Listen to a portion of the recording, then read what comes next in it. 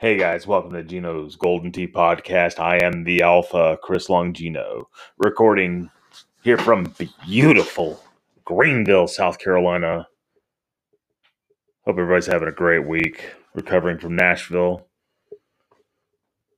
Last night, went through pretty much a bottle of wine podcasting with Brian Bernhardt and Matt Van Hoosier, just reacting a little bit to some of the Nashville stuff, recapping our fantasy picks. Got a new segment too. You'll get to hear it all. It was great. Looked like a great tournament, historic tournament, and won't waste your time anymore. Let's get started. Here's Matt. Here's Brian.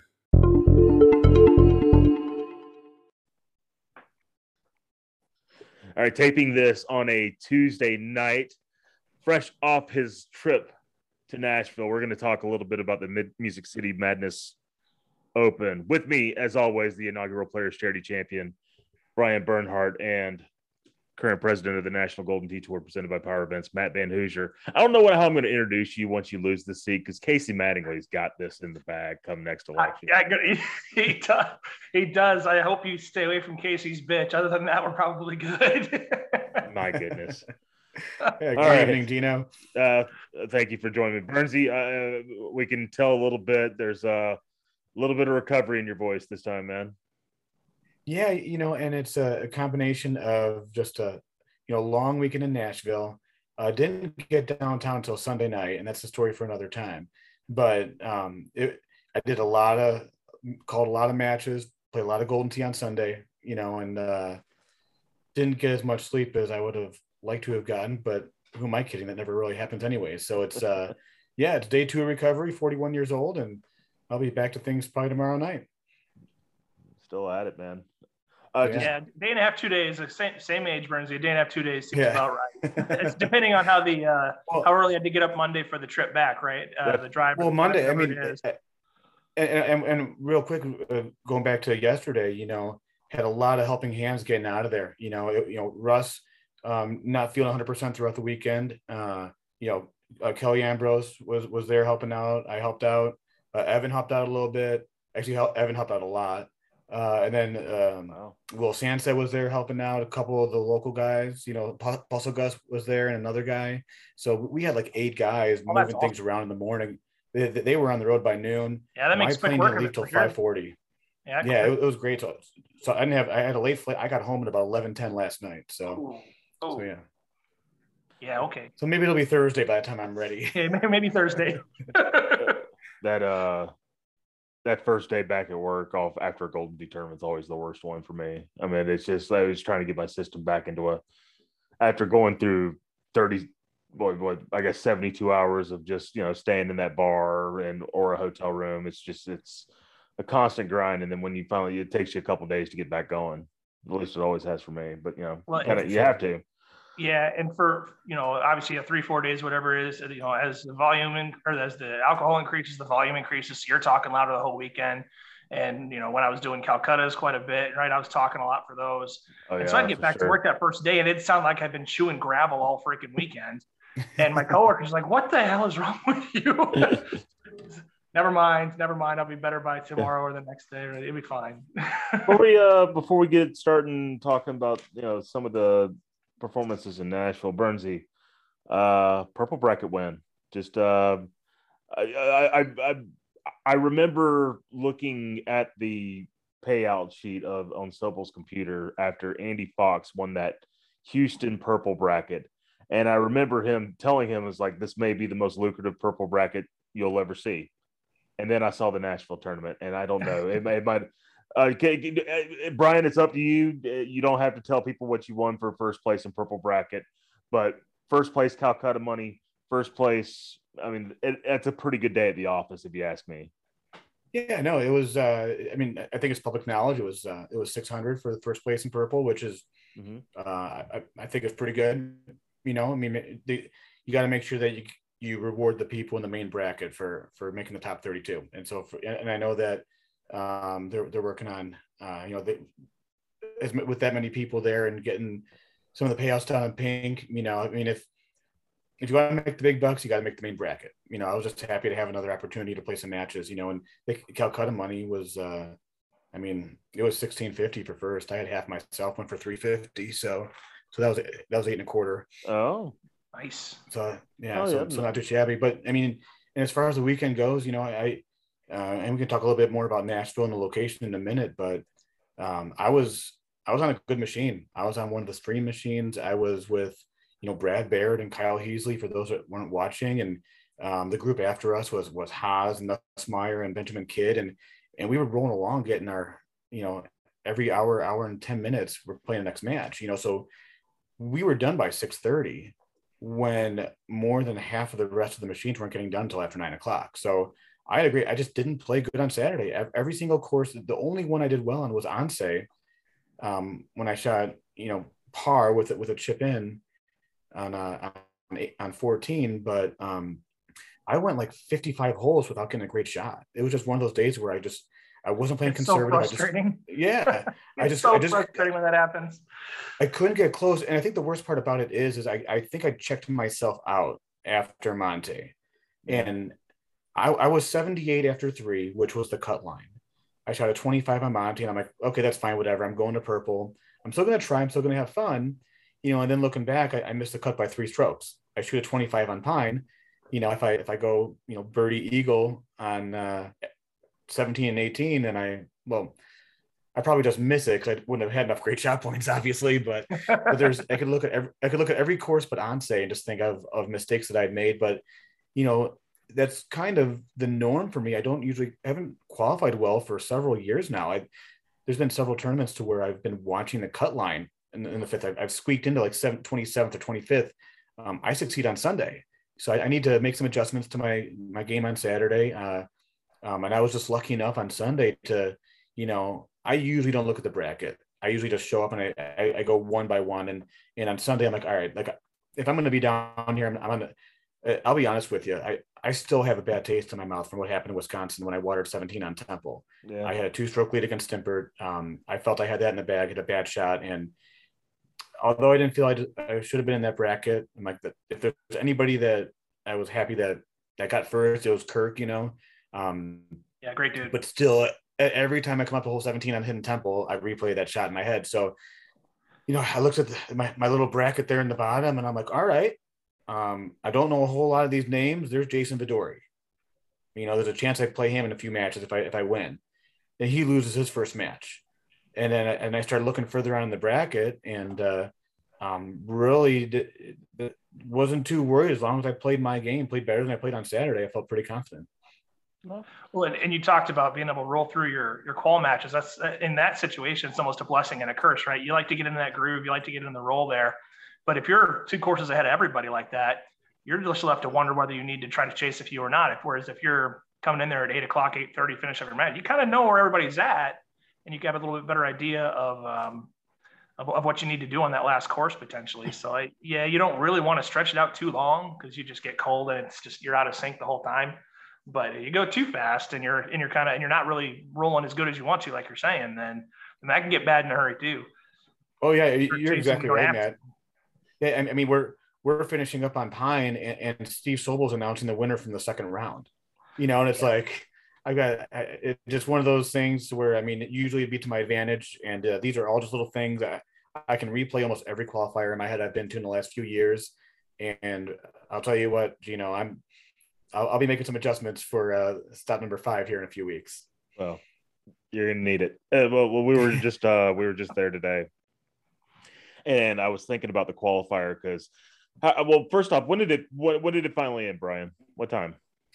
I think there were some machines about 10 o'clock, you know, and this is it, and it's one of those things to where, you know, Power Vending brought 16 machines, you know, and we could have put machines in other places, but no, I'm sorry, not 16, 22. They had the 16, right? The 16 term, but yeah, so they 22 machines plus 5 on location. So we had 27 total machines.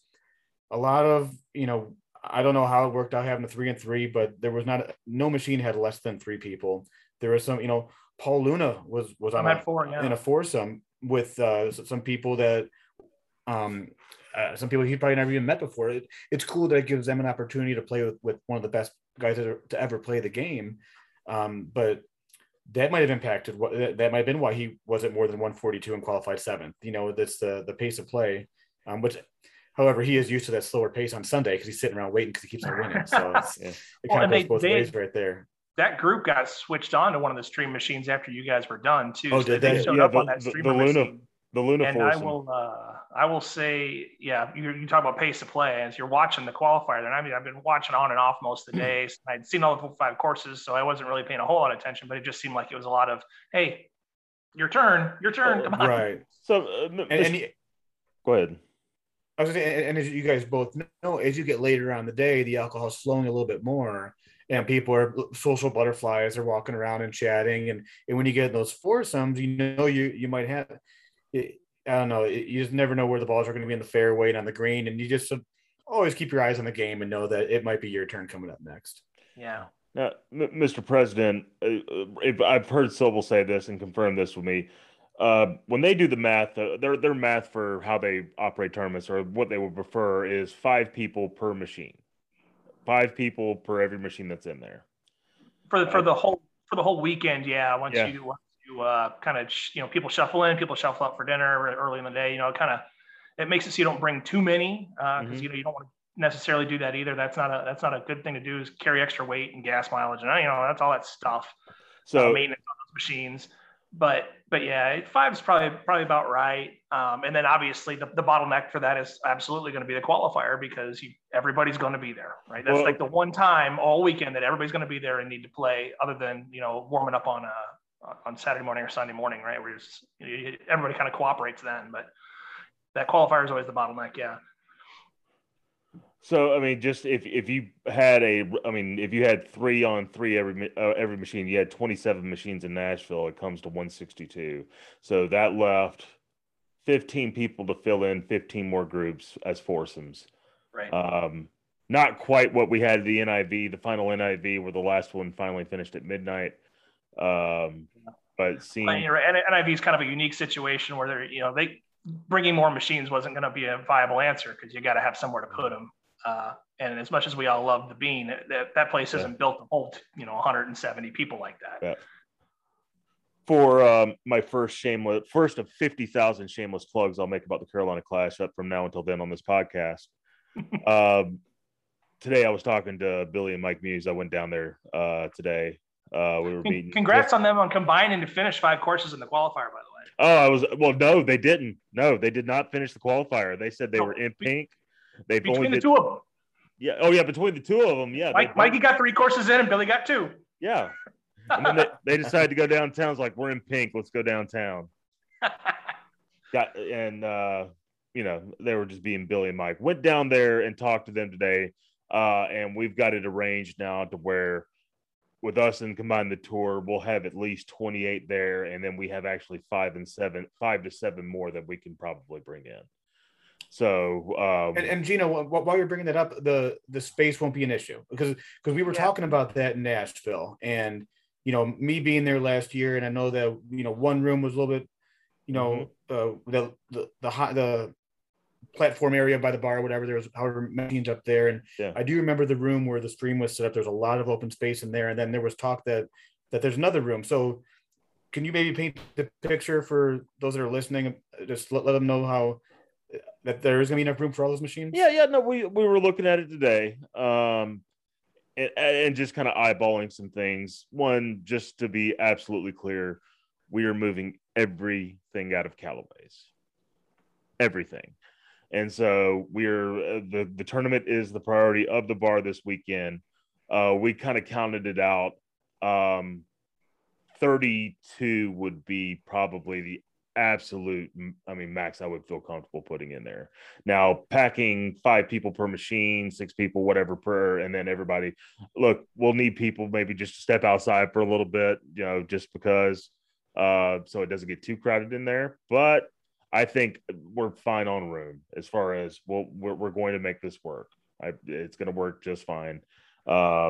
As far as people stepping out, a lot of times, the players that like to smoke and stuff like that, they'll go out there and hang out anyways. And yeah, so for that sure. kind of For to some extent, that takes care of itself as you go. Yeah, and maybe throw a can like a tent or something out back too for guys that like to hang out back too. There's that. So, but no, we'll be just fine at the Clash. And I got plenty more to talk about it. Now, new segment we're going to start doing after these tournaments is who won the tournament. All right, just a list of guys. Now we all know who won the tournament. No secret there. All right, but there's also guys that may have finished better, whatever reason they be. We're saying who won the tournament. And we're going to go around. We got a few of these for you. So, Matt Van Hoosier, who won the tournament? So I got a couple here. You asked us to do a couple. Yeah, just start with one right now. Start with one. Yeah. All right. Well, I'm going first. I'm going to take the obvious one, right? Juan Putt, Mark Gomez. Yeah. Have a weekend, right? I mean, and it wasn't, we did the St. Louis thing where Nick Fernandez and Dave Sandmeyer, these guys, right? They had a great run on Sunday. Mark was in all weekend domination mode, right? Overall top qualifier, rolling through the bracket, damn near making king of the hill. I mean, and I didn't see if you got CTP or money shot money at all. Poor reviews even there. But I think if you're talking about somebody who won the weekend, Team Wisconsin already comes out to have fun. And so that was going to happen. Yeah. And then a great Saturday and a great Sunday. I mean, congrats, Mark. You were rolling, buddy. Yeah. Brian Bernhardt, who won the weekend?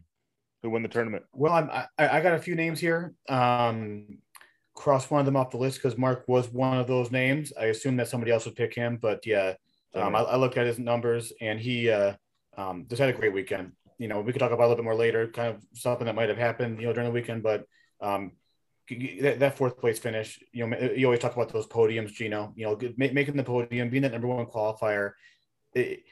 No matter what happens throughout the rest of his Golden Tee career, he'll always know that he was the number one qualifier at a tournament in Nashville of 177 players. That's something to be very proud of. Did he win a course too? Did he win a course on the? I think he won the second or third course. So. Okay, all right. And so being top qualifier also, and with winning a course, that's $50 a piece in Golden Tee gift card for Power. So and the course he won wasn't the one that he shot 32 under on. I mean, what a way to start. You start your qualifier up with a 32. Yeah, you get beat by Bulldozer Evan Gossett by 2 strokes on that one, the 4 better. But that just not enough to say about his play this weekend. Yeah, but since you already gave that name, I'll give another one of mine here, Matt. And I'm going to start out with Brittany Casper. That was my second one. She was qualifying next to me, and I got a chance to watch her play, and she's damn good. She hits the ball great. Got a chance to talk with her a little bit after everything. It was her birthday on Sunday. She was so proud of how she did all weekend long. And then I could see she felt it. We were in a weird corner. All right. So where we were, there was a machine that was on the wall next to us. So there wasn't a whole lot of room for people to move around. So there was a time to where she didn't have a whole lot of places to kind of stand around. And Kyle politely is like, "Oh, would you mind going over there?" Well, the problem is if she went over there, then she's standing in front of whoever is shooting on their machine. Yeah. So when we came up to play in the next round where she was standing, I'm like, "Hey, you're good. Don't worry about moving. Make yourself comfortable at home. Keep playing your game." But I don't know how many more tournaments she's going to end up going to down the road. I know this was like her birthday weekend. It was in Nashville and all that. I think with the experience that she had, there's going to be more in her future plans. And I don't think she'll be in the pink bracket again. I could see her being in the purple bracket, winning some matches. I can't wait to see her name on that fancy golf list and people picking her to win. Well, and the other thing that was really cool about that was leading into the tournament there, posting up stuff on the fan, she's asking questions, trying to get herself familiar with what she's about to get into, right? She's not done it before, but you could just kind of tell that she was super excited to go do this. And then, her and her boyfriend or husband, I'm not sure. Significant other, right. But they come trucking down how many freaking hours from Michigan it is. I don't know, 10 and a half hours with driving. And that's 10 and a half hours you just get to sit there and think about, right? You're just going to think about what you're about to go do. And then they got the same experience on the way back. And I can't imagine, I have a feeling that 10 and a half hour drive back probably felt like 4. Yeah. And like I said, I got a chance to talk to both of them afterwards, and they were just elated. They had the smiles on their faces. They were just so happy to be there, be a part of the event, see what it's all about firsthand. And one of the things that we always talk about, whether it's on this podcast or when we're calling stuff on the stream, is letting people know why they should go to these tournaments. And I think the next spokesperson to convince people why they should go could be Brittany. I mean, it was very obvious how much fun she had and how she was just welcomed in the community, just like another player. So kudos to her. You got to love hearing stories like that. Really, that's how you get a person in the community for life, right there. Can I tell you why Danny Boy won the tournament? Sure. Yeah, he had 9-12. You wouldn't think of 9-12. Best finish since he won Denver. He has not had anything that good since he won Denver.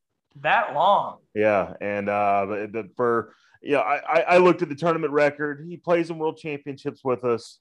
Danny's an accomplished player for a lot of years. A Team USA member. A very respectable Golden Tee career, I believe. But since the final Denver tournament, not really swinging it much from there. 9-12. Danny Boy, I think, kind of won the tournament this year. Matt, who won the tournament? Evan Scanlon.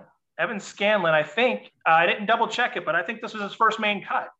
And any tournament you make a main cut these days is a big one. If you do it in the biggest tournament PGT's ever had at that time, and that's your first main cut after like 3 tournaments, maybe, you win the tournament. Good job, Evan.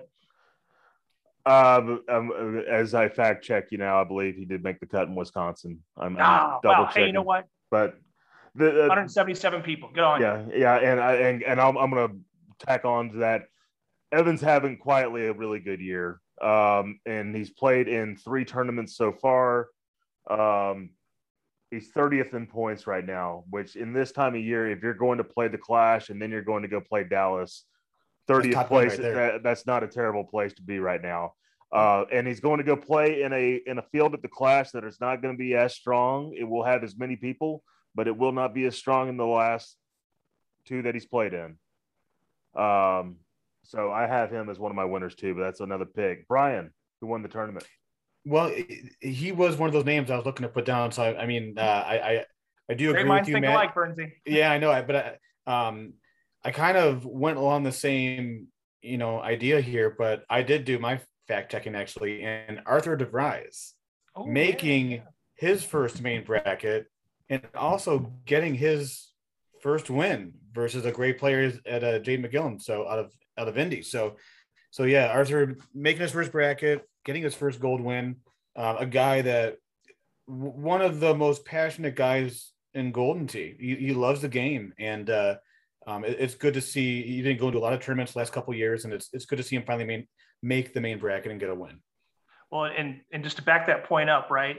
Getting your first gold bracket victory. Bernsey, you remember who your first gold bracket victory was against? I'm going to guess his name was Matt Van Hoosier, but I don't know. I remember mine. Mine was Scott Zollers.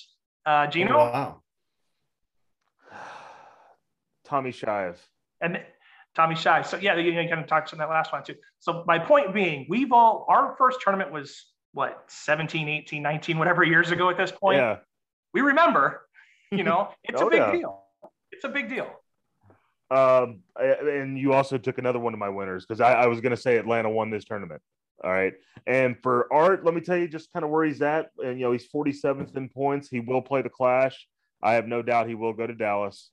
Is that two tournaments or 3, Gino? This is his third. That was his third? Okay.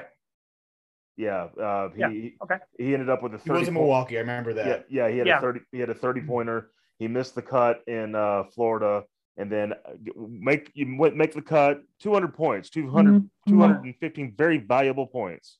Oh, so if this first was a 30-pointer, then Clash plus Dallas is just adding on. You're not dropping any scores there. Yeah. So he's play to your ability. You're in, buddy.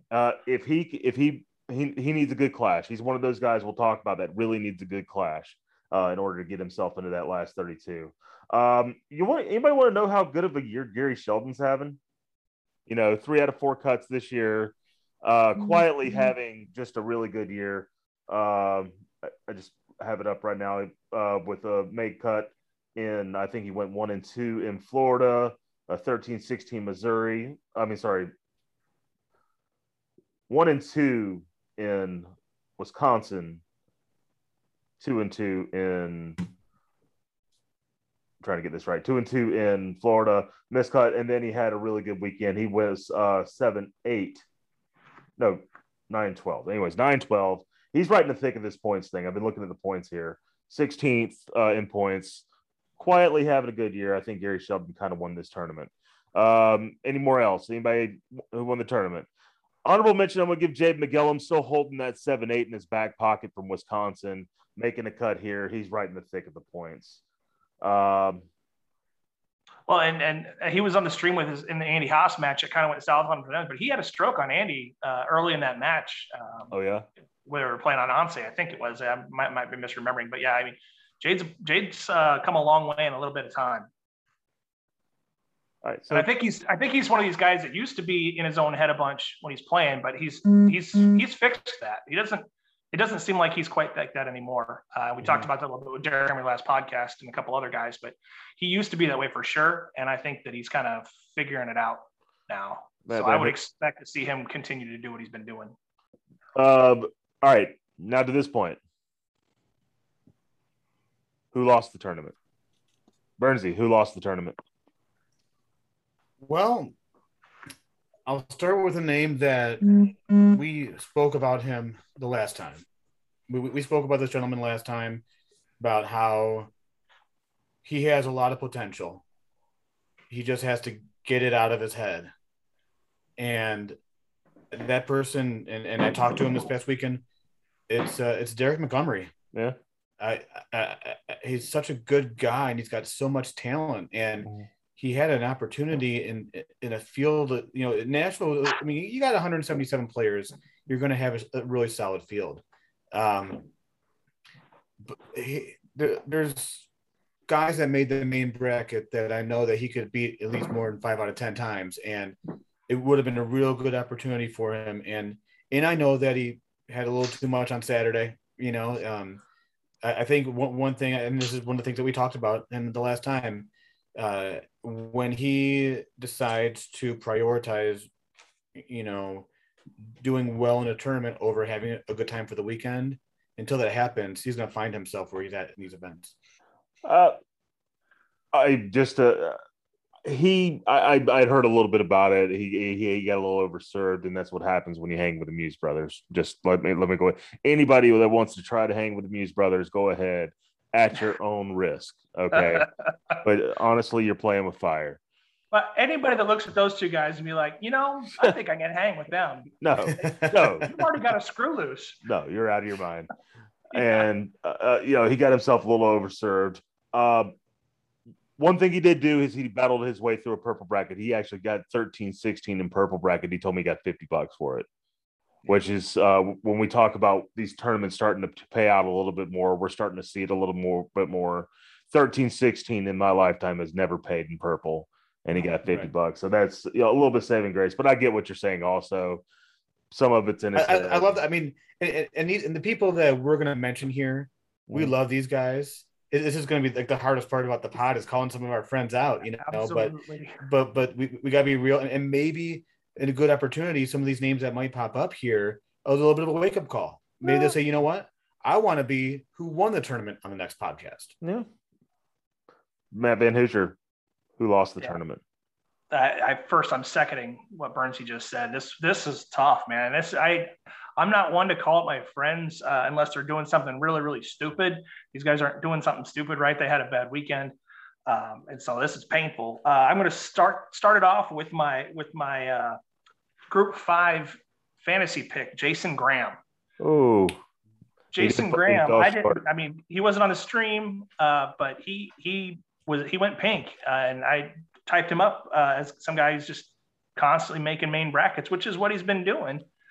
So I don't know what happened. I wasn't there, Bernsey. Maybe you can shed some light if you know, but he was not even, it wasn't like, he missed it just barely. He missed it by point. I mean, he was several strokes under the line for the pink. So that's obviously not playing to his capability even remotely. So Jason Graham lost the tournament a little bit this weekend.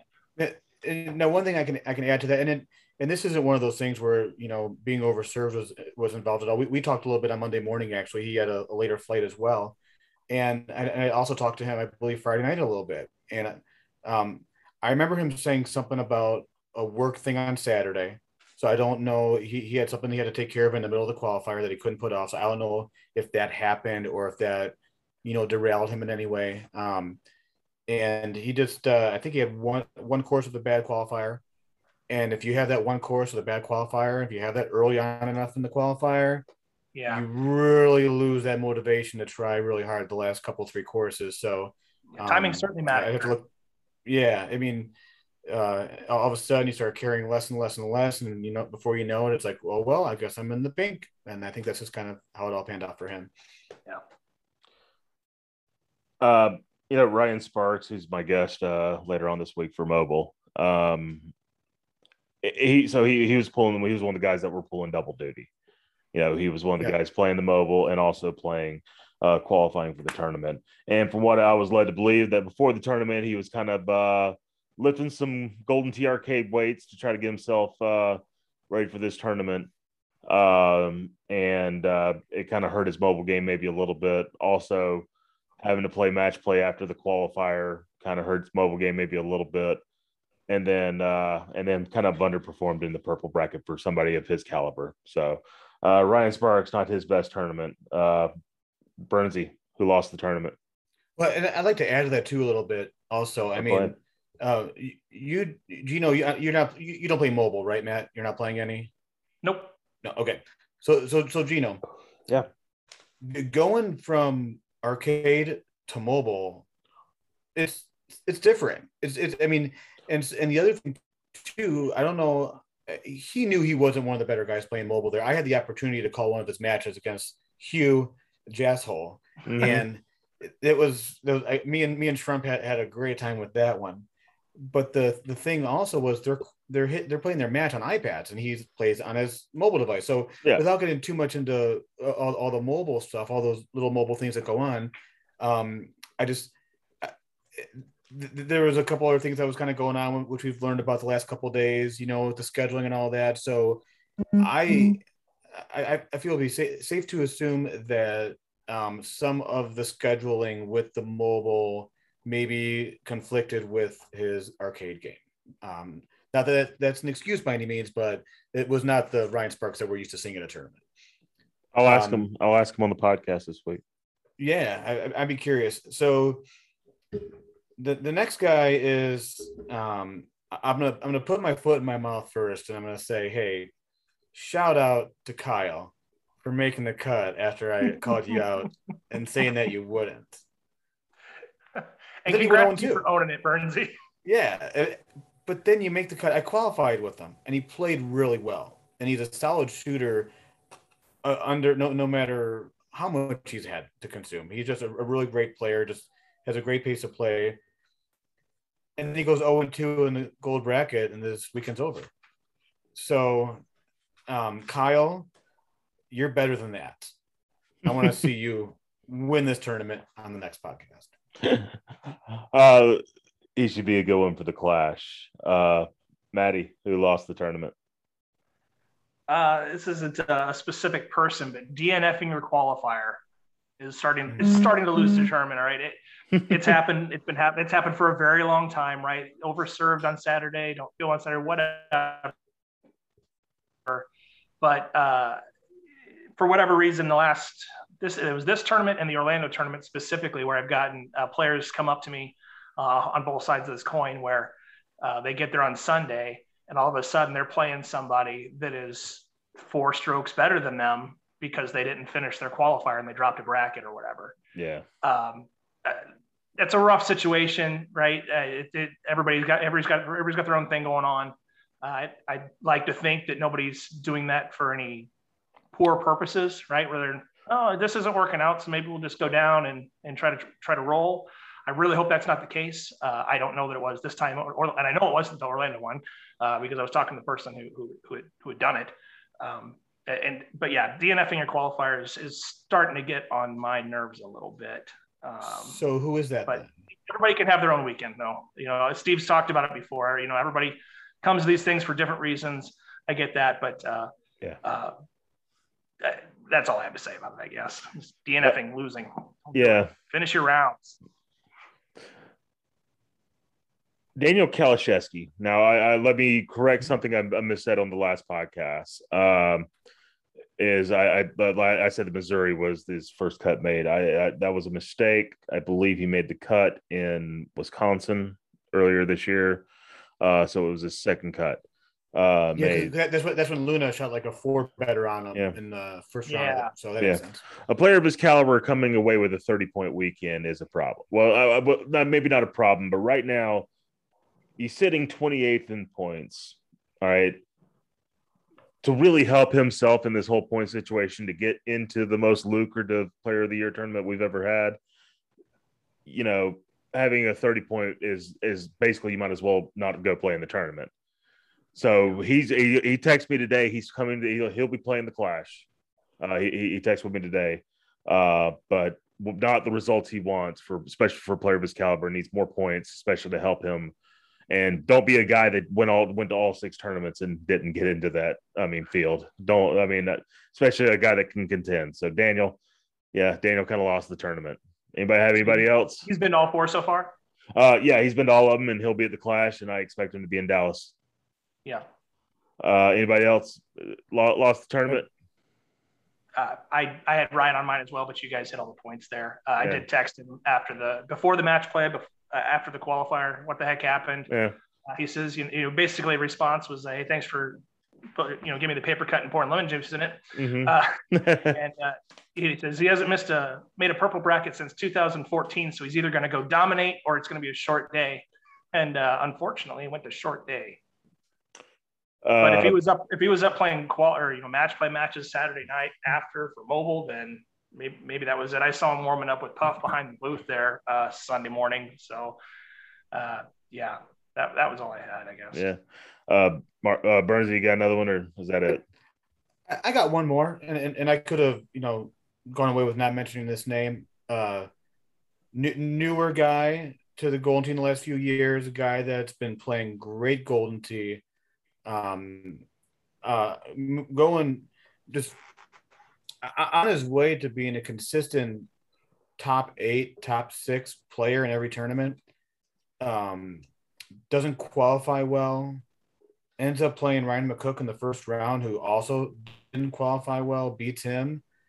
CJ plays Andy Fox his second round.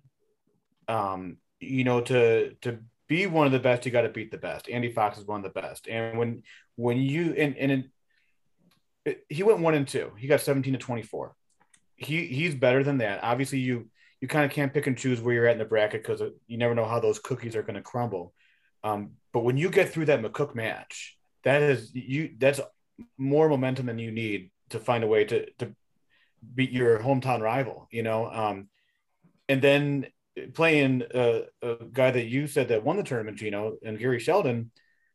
I was talking to CJ after the fact, and he gave up 4 strokes on a hole. And those are things that you can't let that happen if you want to be one of those consistent top 8, top 6 guys. So I know that he will make more runs down the road, but I'm sure he's extremely disappointed with how the weekend went. Well, his first match against Ryan was on the Stream Machine, and I think Mouth and Chad were commenting on that one. And it went quite a few extra holes, but the consistent theme from Mouth and Chad, and I agreed with it as they were saying it, was the whole match. He seemed like the player between the two. Ryan just kind of goes and does a thing, but the whole match, CJ had the stature of somebody in the kind of the movement about him of somebody who was very confident that he was going to win that match, that he was the better player in the match. And then he ended up winning in the extras, and so I was surprised as you to see 1 and 2 after that match, right? The extras is going to take a little bit out of you, but it was his first one of the day, so you should be okay there, stamina wise specifically. So I was also very surprised to see that. And one thing I do want to add, in case you guys are wondering why McCook ended up being the 21st qualifier. I heard about that. Yeah, on Temple hole 6, he hit a shot. It was a weird kind of look because we're used to going underneath that little thing or whatever, the tunnel, whatever it's called. He caught that. It bounced in a weird spot.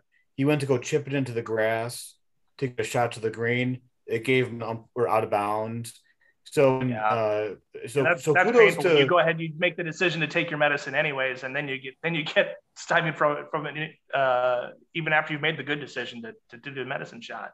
Yeah, and so those are two guys that they will be playing each other many times throughout these tournaments in the years to come. I doubt we will ever see that happen again in the first round. I've got maybe a couple more here for who kind of lost this tournament. Chris Brewer, just this 1 and 2. It's not Chris Brewer's character. It's not who he is. Chris Brewer kind of lost the tournament with 1 and 2.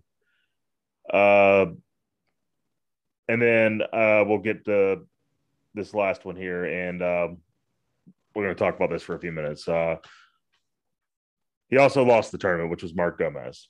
And despite everything, with a great qualifier, and I don't know, maybe feeling some real magic in the air, a moment happened on the 17th hole of Hidden Temple, where Mark had, and throughout the match, would press the pause button, rub the trackball down to make it clean, like a lot of players do with a towel, and then go proceed with the putt. Well, on that green, he appears to have, in my view, pressed the wrong button and then grazed the towel. Now, Brian, being that we have had enough dialogue here in the last 48 hours from your immediate reaction to it, I'm going to allow you to have the floor and explain things that were in the moment.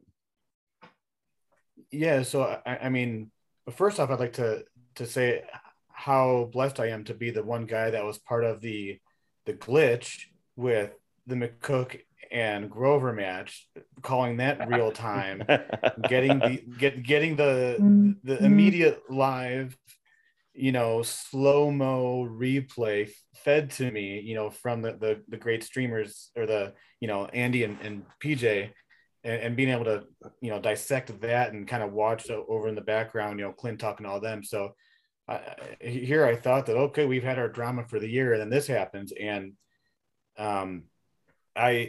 my immediate reaction was, as everybody, heard, was you give him that stroke. It was a 28-foot down 5, left 9 putt. Gomez hit his shot, and he put it where it was a conservative shot, but he kind of put it where he wanted to. He did.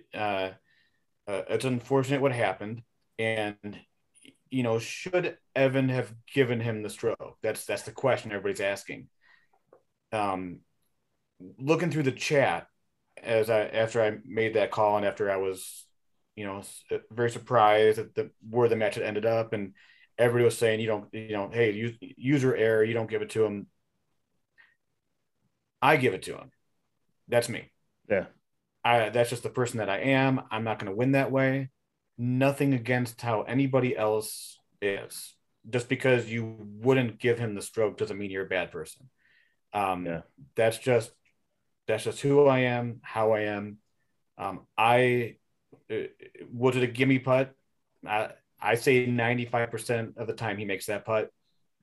I just, we could debate this and say, well, what if it was a 60-footer? I don't know. Yeah. But in this situation, it was a 28-foot. Now, I also know that they both missed putts in the previous hole. The nerves were there. So those are things. But I say I'm in Evan's shoes at that point. Obviously, first I need to make the main bracket, and first I got to win a bunch of matches. But say I'm Evan right there, and say I do what he did, I move on, and I beat Haas, and then I end up double dipping Luna and I win the tournament. It'd feel kind of weird. Like, it'd be like, all right, sweet, I won this event. Thank goodness Gomez wiped the trackball.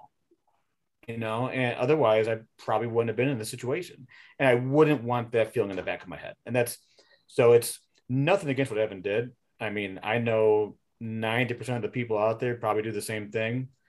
I'm just different that way. Yeah. Matt, just some reactions on when it happened. Just what was going on? Well, yeah, I was watching the stream at that point. And that match in particular, obviously, was the one on the stream there. I saw, and as I watched it again later, hours later. And it all happened much faster to me the second time. The first time it happened, I was watching and I saw him reach up. And to me, it looked like slap red button, which, you want to hit yellow there. Yellow is the one that gets you to the screen. Slaps red button. And I shout through my team. My kids were here and they're like, why are you yelling at this?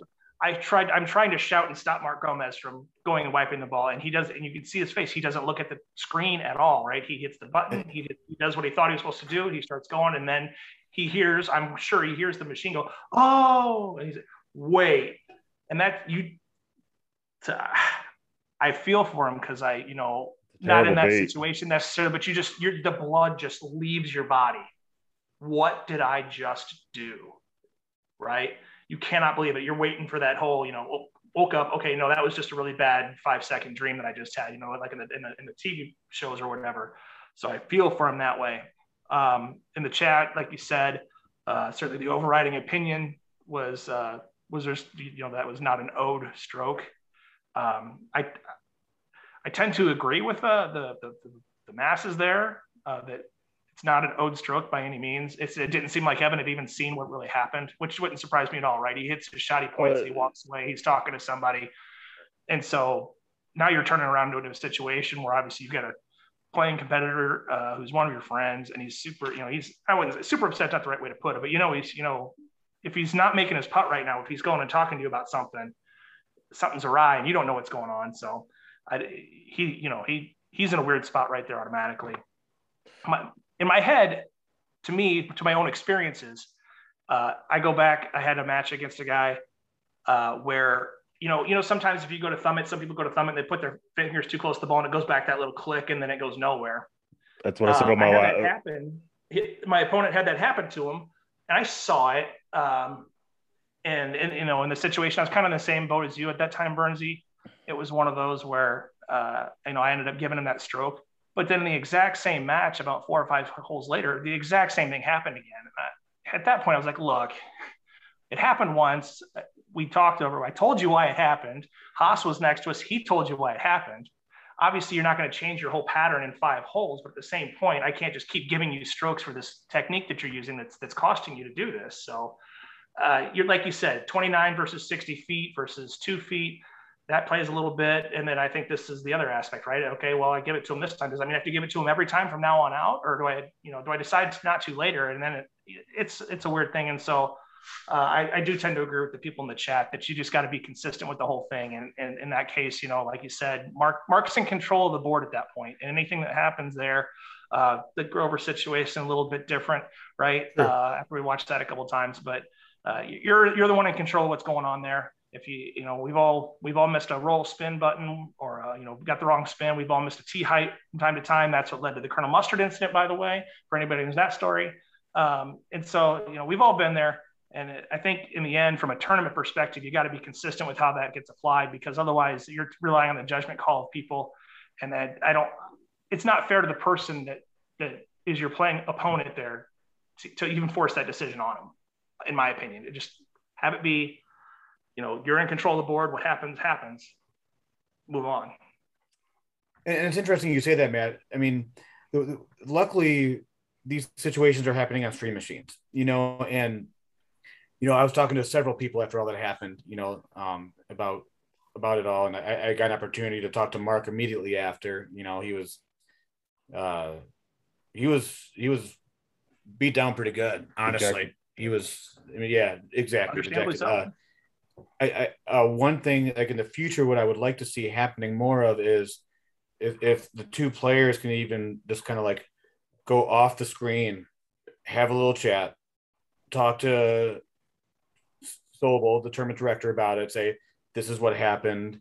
Just have that little talk off camera real quick. Yeah. And then go back to the hole, maybe let the guys in the stream know, almost like an instant replay kind of thing, like they have in the professional sporting events. Yeah, just say, hey, we get some context. We've decided to do this, and the show's.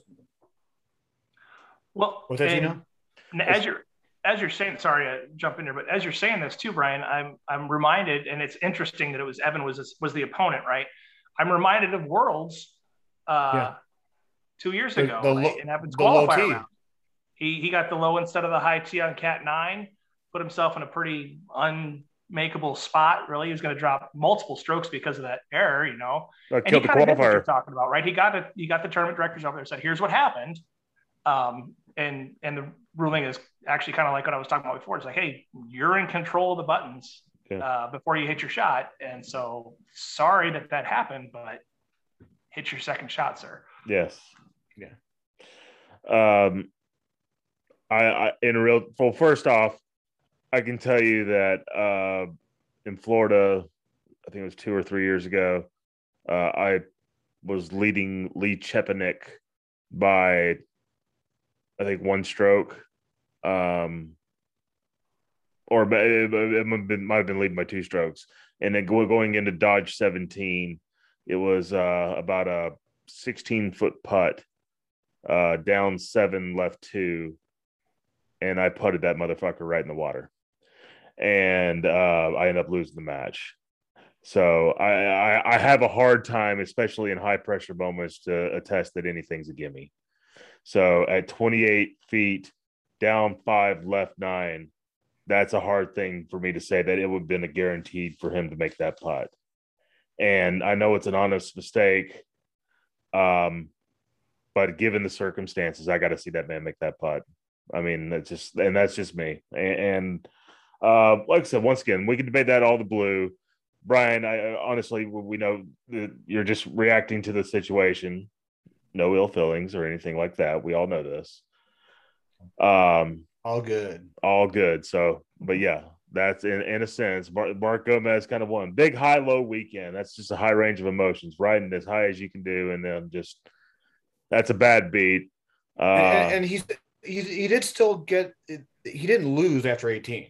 Yeah, he did still have that sudden death that's opportunity, correct. and then he ended up missing that. It was a pretty simple putt. I think he was in the fringe or something like that. But at that point, I mean, he was, just whatever run that he was on throughout the whole weekend. 10 minutes before that. Yeah, exactly. So let's move on to this fantasy or the Steve Sobel fantasy Golden Tee recap here, and just to kind of see how everybody did. First off, because Matt, studied really hard, and to be able to come to the conclusion to pick Paul Luna for this tournament, I admire your gutsiness there. And, so, yeah, guts is definitely what it took. Yeah. I will point out though that Brian's pick of Evan Gossett beat my pick of Paul Anthony Luna by 2 points. Gossett with his course wins had a -9, and Luna didn't win any courses but won the tournament. So that's a 1 -8 for -7 points there. So congrats, Brian. Ooh. Thank you very much. And then didn't Clint Grover take a course? He did. He was a 4-pointer at 7th place, -3 for the win. Okay, didn't feel terrible about that pick at all. Okay, I'd do it again. Absolutely. And this is the point I've been trying to make as we've started doing these is that we think real hard about groups 1 and 2 because it's fun to talk about who could win the tournament, who's going to win courses, who's going to do this, all the fireworks, things like that. We talked all about that, and you at the biggest spread here, Brian to you is 13 points in that first group that's been lost. Mm-hmm. Watch what happens when we get to these bottom groups. Yeah, this is getting really interesting coming up. We both went with the Eddie G pick 9-12. I would say a little underperforming a little bit for that guy. But yeah. Not a terrible pick, and then Bernsey wins the round with the Mark McClevich pick. So I guess that's the second one he wins. So Bernsey's he won up both the first 2 groups. Too. And then I did my research. All right, two Steve Beatty picks from me and Matt Van Hoosier, and Johnny Dahaher is they all finished in the same place, 17-24. Yep, no blood there. No blood there. So now here's where things get interesting. Poor Ryan Sparks lost the tournament. Poor Ryan Sparks lost the tournament. I had him. He had him. I'm sure he's a little bit disappointed. We got to stop calling that guy out on this podcast. He's not going to want to. Do I get any extra points since he played mobile the weekend or no? He should. I mean, there's a lot going on there. Squeaky Bob, who made a purple bracket run to get him what is that, 34 points, right? 34 is what he had. Obviously, like we talked about in the pod there, though, Group 4, you're looking for main bracket quals. Plain and simple. That's, you had Kyle Heasley. He went 0-2, but he gets 25 points. You pick up 9 just because he had a better Saturday than Robert did. Yeah. Robert obviously, unarguably, had a much better Sunday than Kyle did. Yeah. As far as the Golden Tee's concerned, at least, but it doesn't matter. You need to have both days. You really need to have the Saturday first before you can have a Sunday when it comes to fantasy golf. Oh, for sure. And then this is where things get choppy. Jason Graham. Buddy. My only pink bracket pick in the whole mix, by the way. Oh. Everybody else on my picks made purple or better. Oh, that's great. Well, it is great, but not only did he make pink though, he didn't finish all that well in pink. All right. I'm gonna need to see these final scores when we're getting it done.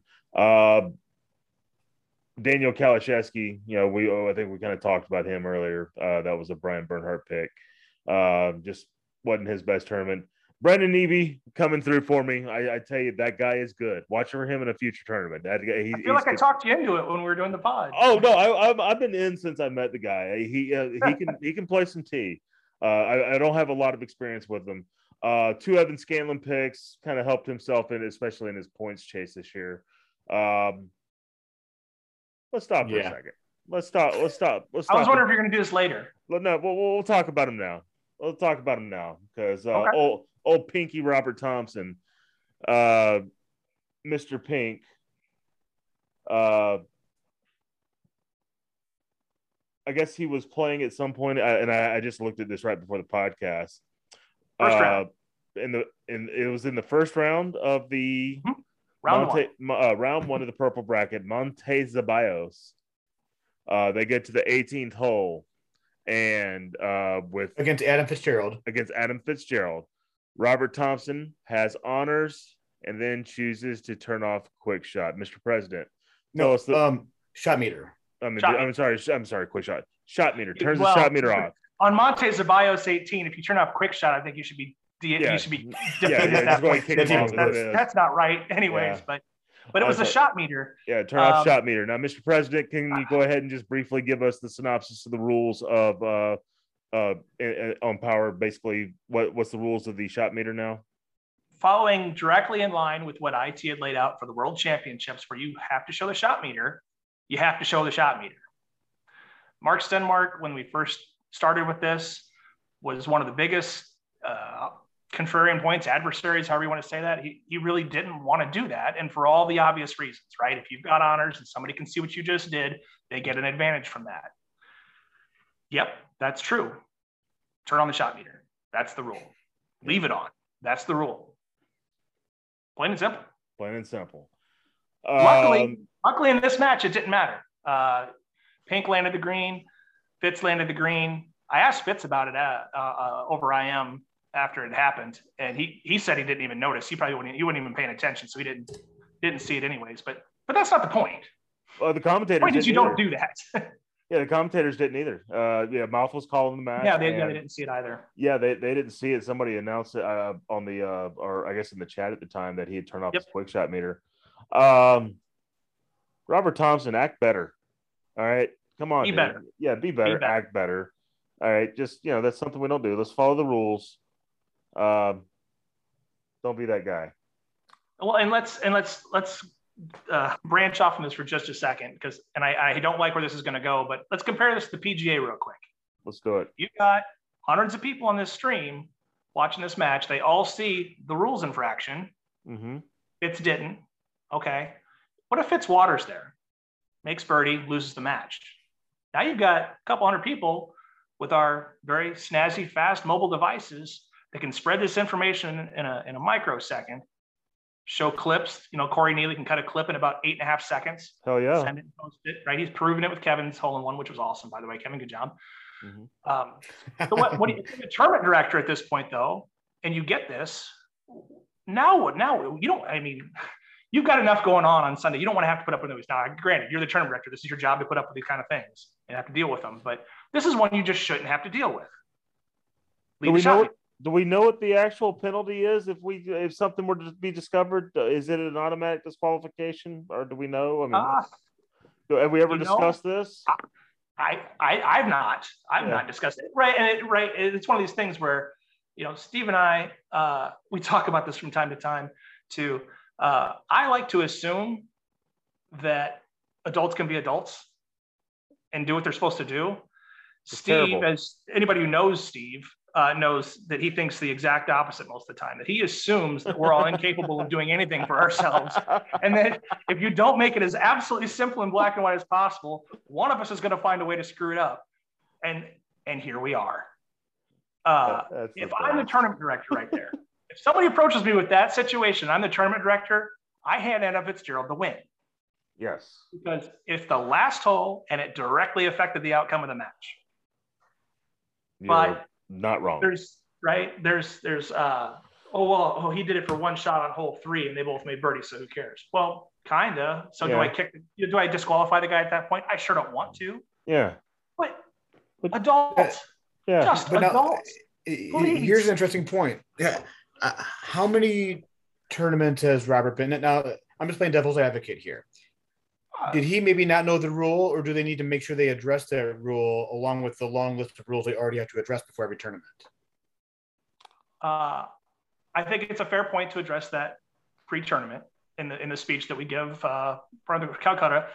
I can tell you what my esteemed colleague, Mr. Sobel, will say. It won't matter because none of you fuckers listen anyways while we're doing that. Which is mostly true because we get the same questions every single time that we cover up front, every single tournament, from people that have been at tournaments before. My counterpoint to you on him not knowing the rules, if he didn't want to show a shot meter, do it on hole 1. 100%. If it wasn't devious, you do it on hole 1 because you don't want to show him your shots. Yes. Got it. He didn't want to show him that shot. Yes. 100% correct. He knew. Yeah. Be better, Robert. All right.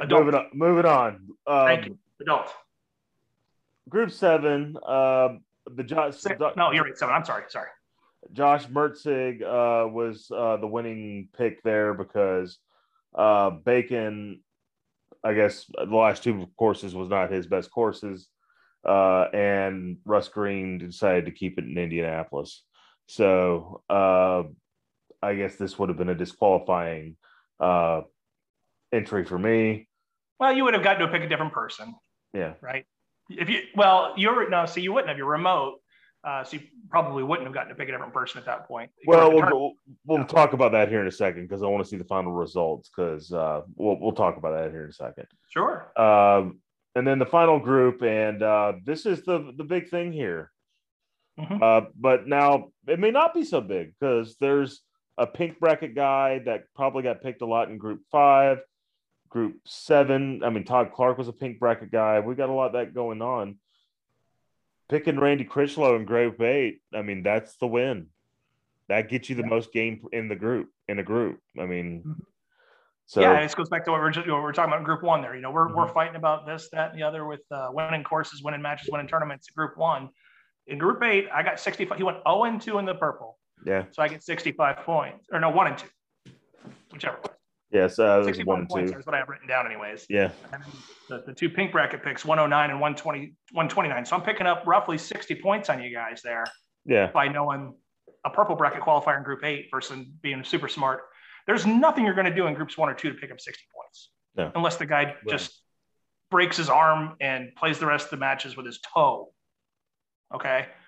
You're not going to pick up 60 points in any of the, I'll actually say probably the first 4 groups. Yeah. But in Group 8 and Group 7, you sure can. So fantasy players out there, think about our chat about Group 8 on how we did this, right? Sure. You knew Billy Reed. I knew Randy Critchlow. Bernsey, I don't think you really had experience with hardly any of these guys, but you're right. Yeah, same with Jonathan Munn on the whim. He made the Matt Elsner pick for Jonathan Munn. Right, yeah. So going to tournaments and playing with other players has its distinct fantasy advantages as well. Mm-hmm. And speaking real quick of Jonathan Munn, shout out to him for nailing money shot late night Saturday night. He got like a 2.4 incher. Yeah. Oh, did he? So yeah, it was like 300 or something. Yeah, 300 was funny. He was playing like next to Danny Boy. Danny Boy, gets all wild and crazy. Yeah, he totally won money shot Saturday night. So Oh, that's great. I'm pretty sure that was him. Very nice. Stories like that. Yeah, 2.546 inches. GT Munchkin. Jonathan. He's a shorter dude. Yeah. So Gino, to your totals there, if I've got my numbers right, anyways, I think I've got a 295, which isn't great, but isn't terrible, I suppose. Burnsy struggled with the bottom half of the bottom, well, 2/3 of the groups there. Yeah. 440. We're rounding to halves here, not thirds. Purple and pink bracket entries. And Gino, you're 226 without the 7-rounder. And this is, where if you would have picked it, we talked about this a little bit between the two of us. If you were going to get to pick another person like you would have if you were at the tournament, you were kind of on Josh Mertzig the same as I was. And so that would have been sufficient for you to win between the three of us. Yeah. But I'm going to be surprised because we're, we did that podcast about 2 weeks, about a week and a half before the tournament. And since then I went on vacation, came back and never once filled one of these out. So I'm going to see how curious I am if this wins, because if it does, this will be another one of those moments where, I hope it's a 5th place. I really do. I hope it's like you're counting yourself with a Mertzig pick there and wondering if that'll win. Well, no. Well, even if I did, but like I said, Russ Green, I mean, he would have given me an opportunity to change that if I did. If I would have turned it in, like say the day after I did the podcast, he had to give me an opportunity to change it. I would have changed it to Mertzig. Okay. And so that would have given you what, 265. 265 is your number. Did you put your name on it, Gino, or no? No, I didn't. No. And I put name CeeLo. See if he sees. See what that name is. So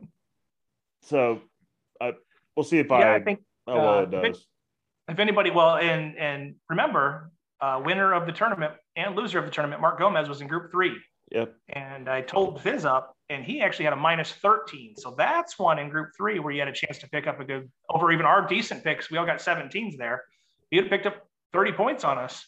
Yeah. By picking Gomez out of Group 3. So that's a big swinger right there too, for the folks that had him. And at this point, with the GC Fantasy Golf, Team Wisconsin, right? Dave Sandmeyer, Mark Gomez. Who's next? Well, Painter Jim. Fitz, right? Fitz is up there. Grover's up there. These are people that Grover's Grover's going to be the first grouper, right? So he's not the really argument. But Fitz is one of those guys who's, if he gets in this thing, he's going to be a Group 6 kind of guy, probably Group 5 kind of guy. Can definitely win you a purple bracket. We know he can win pink brackets. Yeah. That's not what you want, but he can do it at least. But he was 4th in the purple bracket this tournament. So yeah, that's if you're picking fantasy right now and you've seen the last 2 tournaments, Team Wisconsin have been your standout guys. So I wouldn't be surprised at all seeing Adam Fitzgerald on the next tournament that he attends. He's not expected to be at the Clash. I think everybody and their brother will be in Dallas, but I think he'll save it probably for that last tournament in Dallas. Just a quick look at the points before we head on out. We're 2 tournaments away, and this is what I've said about this tournament we're going to really promote. If you need points, the Carolina Clash has points. And if you want some, we're giving plenty of them out. You know who number 33 is right now? I do not. It's Matt Van Hoosier. Familiar spot. Number 33 right now. Brian Bernhardt is, hold on, I saw it earlier. I believe I'm 22nd. I just checked earlier. Oh, 22nd. I know. 22nd. Wow.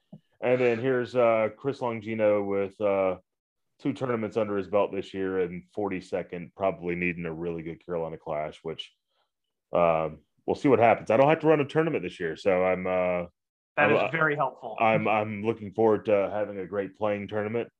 One thing I do want to add, Gino, I was checking out some of the interesting stats on the PEGT stat. All right. And one thing that I came across was Paul Luna has a total of 223 wins since the inception of the PEGT Tour. He's 1 win away from tying Evan, who currently has 224. I don't think Evan will be in Columbia. So assuming that Luna, is there, he will surpass Evan. Right now, he is currently 41 behind Mark Stenmark. So now, if he keeps on going through winning 6 every Sunday, we're looking at maybe 7 Dallas. tournaments? That's 7 more tournaments then? Yeah, maybe Dallas of next year. Wouldn't it be something to see Paul Luna battling with Mark Stenmark to take over the total wins in the history of the Power Events Golden Tee Tour? That would be awesome. That would be really spectacular. I mean, 41 wins behind. They started playing about the same time. I think Mark was a little in front of Paul. Obviously, Mark got good at the game before Paul did, which helped him build this lead. But when was the last time Mark played a PEG event?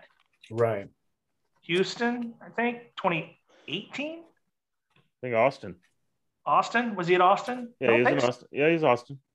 Okay. Yeah, because what I was pulling on there was that he's been retired for a little while. He's been pulling zeros as far as wins these last several tournaments, and Paul's been pulling nothing but sixes, and he's 41 wins behind him. Right. Isn't that insane to think about? The theme of this week on GT Fan obviously has been Luna the GOAT. And I thought that somebody's analogy that all these guys are the guys who tell me that LeBron's the GOAT was a great one. Paul's playing very, very well. You don't understand what Mark was doing when Mark did what Mark did. Yeah. If you think Luna's the GOAT. Yeah. No. It's a fun topic to talk about. And I tried to counterpoint it with kind of similar as you're doing, Bernsey, to get that consecutive win streak. Luna has to win every match from now until he has to become king of the hill in the player of the year in Dallas to pass the 34 in a row that Mark had match streak before. And that's just losing one match, not a tournament or anything. Yeah. That's losing a match. He's got to get all the way to be the king of the hill of the player of the year in Dallas this year to beat that streak, which even to hear it right now is just like, no, you don't do that. But he's halfway there. Yeah. So and since we're talking about him, I'm going to take this opportunity I'm going to give a shout out to Andy Haas, because we know he is also one of the greatest of all times. Absolutely. And I saw on Facebook today they were comparing, I think it was Jimmy comparing Haas versus Luna and how Haas has more wins or whatnot. But I get to see it firsthand in person. Watching. I was right next to Haas playing Luna, and like Luna holds out, and it's just like the old Haas finds a way to hold out right after that. He doesn't make those mistakes. Mm-hmm. We need to see Andy. I mean, he's the only guy that's going to knock Luna out of this streak. Do you think? Now I'm being a little funny here, and you'll see why in just a second. Do you think we will see a return of the Sunday pink shirt? Well, I know he lost it several years ago, but you can buy pink shirts. Right. You can wash a white one with your red clothes. he kind of retired it in 2007, and I remember he showed up in Richmond, and because I was standing next to Litz at the time, and he was wearing his pink shirt on Saturday, and you can't do that. You don't wear Sunday red on Saturday. And me and Litz looked at him like, what are you wearing? I'm like, what's going on here? He goes, I got a little something different for Sunday. I'm not doing that anymore. And he came in with this striped pink button-up shirt. I mean, he looked like he was dressed for his local country club, like Andy Haas would probably dress like. And he, it was just a little dapper version of a pink shirt, but he never wore a pink shirt on Sunday at any time after that. That was it.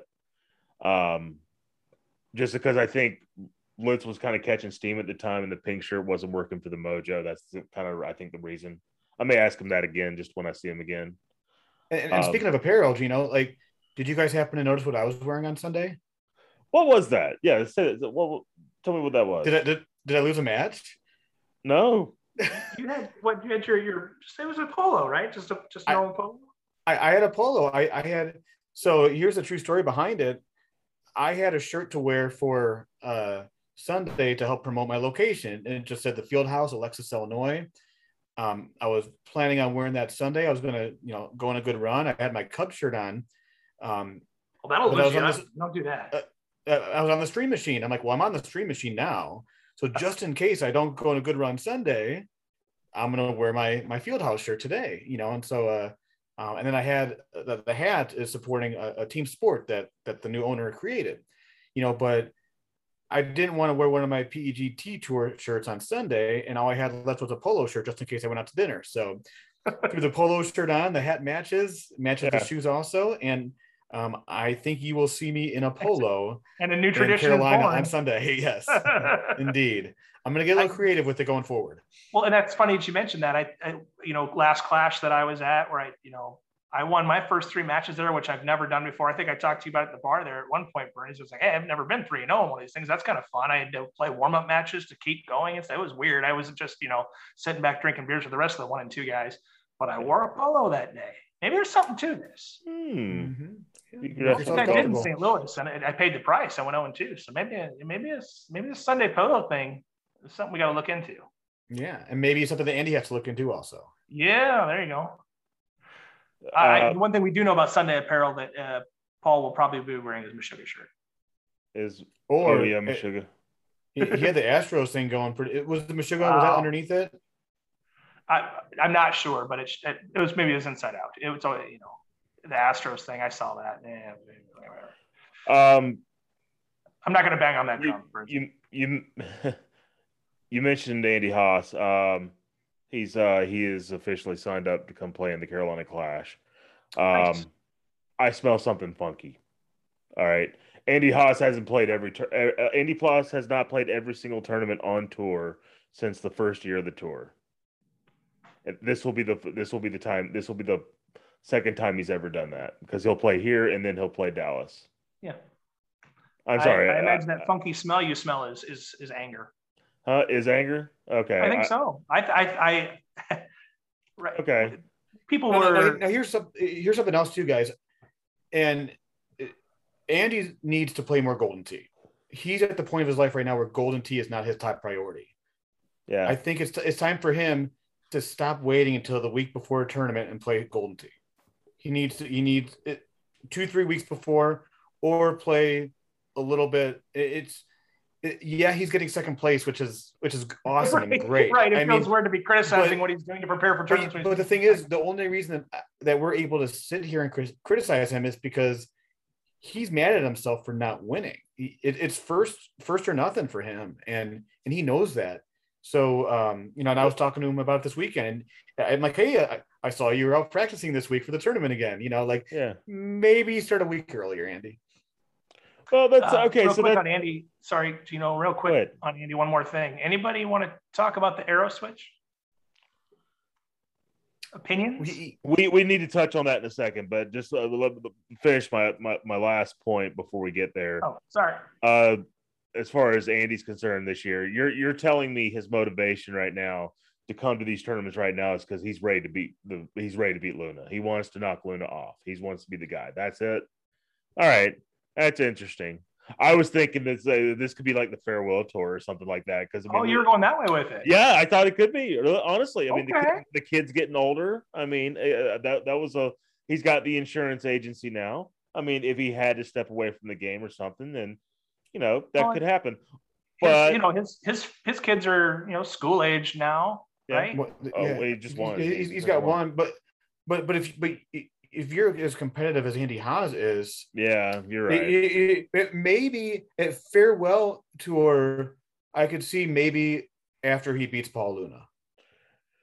You're right. You're right. No. If he's motivated, because he knows he can, and if we know if anybody's really capable of doing it, that's him. But you could pull an Elway. Yeah. Oh yeah.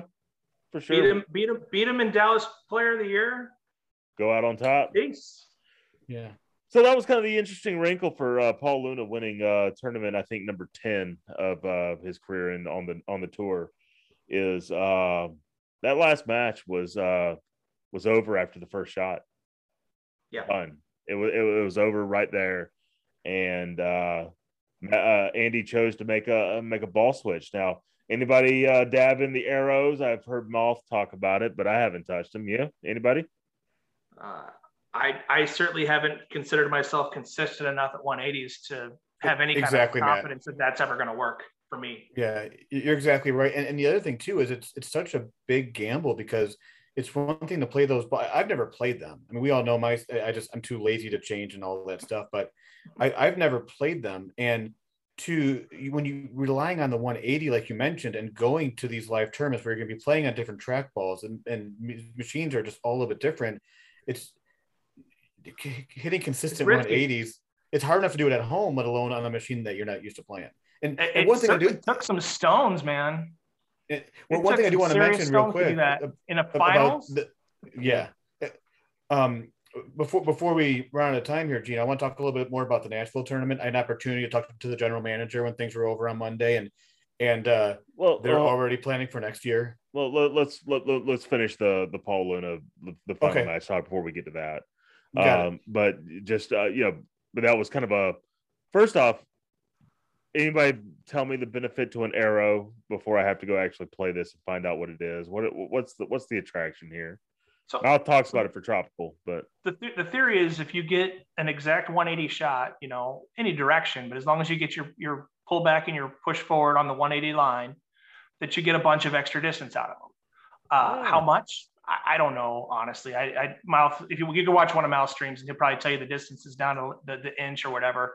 But what I'll follow up with that is people, they've used them on a couple of different courses to different various advantages. I honestly think I can see where if you're confident in your ability to hit that 180, Pine is a course where you can really reap some advantages out of that because you're talking about potentially 1, 2, 3. There's that drivable par 4 on the back that sometimes the qualifier didn't quite set up. Or sometimes it's got that 380-ish look, or it's got a big old breeze in your face kind of thing where that's on the front nine. Yeah, it's like 6 or something like that. It's not just a 1-hole or 2-hole thing on that course where those are going to be potentially a stroke advantage for you. You're talking about setups where you can gain 4 or 5 strokes on that course. 18's another one, where you could gain a stroke definitely. There because of those balls. So strategically, I can see the value in it, but I don't have, again, for me, I don't have the ability to hit that shot when I absolutely have to every single time. And you brought up a very good point. Doing it across multiple different machines is, or potentially a machine that you haven't even hit on yet in a given weekend. That's a little bit more than I'm willing to bite off. And then now, Matt, you guys are watching the stream, and I can't remember what match it was for Andy, but it was a match on Forest. And I was just talking to Andy previously about hole 16, the one that when you got the box where it might be like 380, 390. And he had said that with the arrows, it'll, I think it was like 9.5 driver high, gets over the trees on the right-hand side. And I don't know if you guys noticed this. I can't remember what match it was, but he looked at it a couple times. Like he was in, it was just a couple before that, maybe McCook or something. I don't remember for sure either, but he gave it a hard. No, it was maybe Evans. It was the Evan match. He gave it a hard look.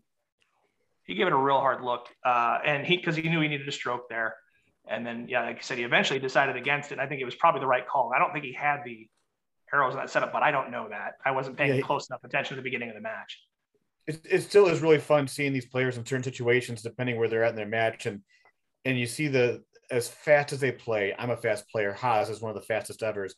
That pause, like what's going through his head, this could work. and even those shots, like bringing up like that course, Forrest Null on hole 18 is being down the one, and just like, what are you aiming for the hole, knowing that it's a difficult shot to land on the green and having to aim for the hole, it's really fun to watch their faces, watch them think, those gears turning in their head, what they're trying to figure out there. Yeah. I think it was you too, where you had played the setup already. It was you, maybe it was Mouth. I don't remember, but you guys had played the setup on that course already as part of one of your matches, and then we're announcing matches of people on that course and remembered some of the looks that were coming. It's like it was just watch his face here. You're going to watch what happens to his face here. And sure enough, the players would come up and look up. It was one of Gomez's match, I think. Yeah, I remember. I think it was Pine 18, maybe, where they had that big Gaylor in his face. He's like, he's looking to get the stroke or not get the stroke. And he's like, watch his face here. And he'd look at it. He's like, guess I'm laying up. Yeah, exactly. Yeah, that's kind of fun. But now, just to finish up on Nashville before we get to Brian's point, hasn't lost since March. That's how long it's been. He has not lost since March. Not a power tournament, not the Vector Room tournament. Probably not a 15-man contest either, honestly. Yeah. Oh my goodness. And he'll tell you on his own, he's not playing a whole lot of Golden Tee. No. Yeah, right now he doesn't need to. Yeah, right now it's hard to put in perspective, but this is a heater. This is a hell of a heater. Whatever he's doing, it's working. Oh, for sure. It's working. The match.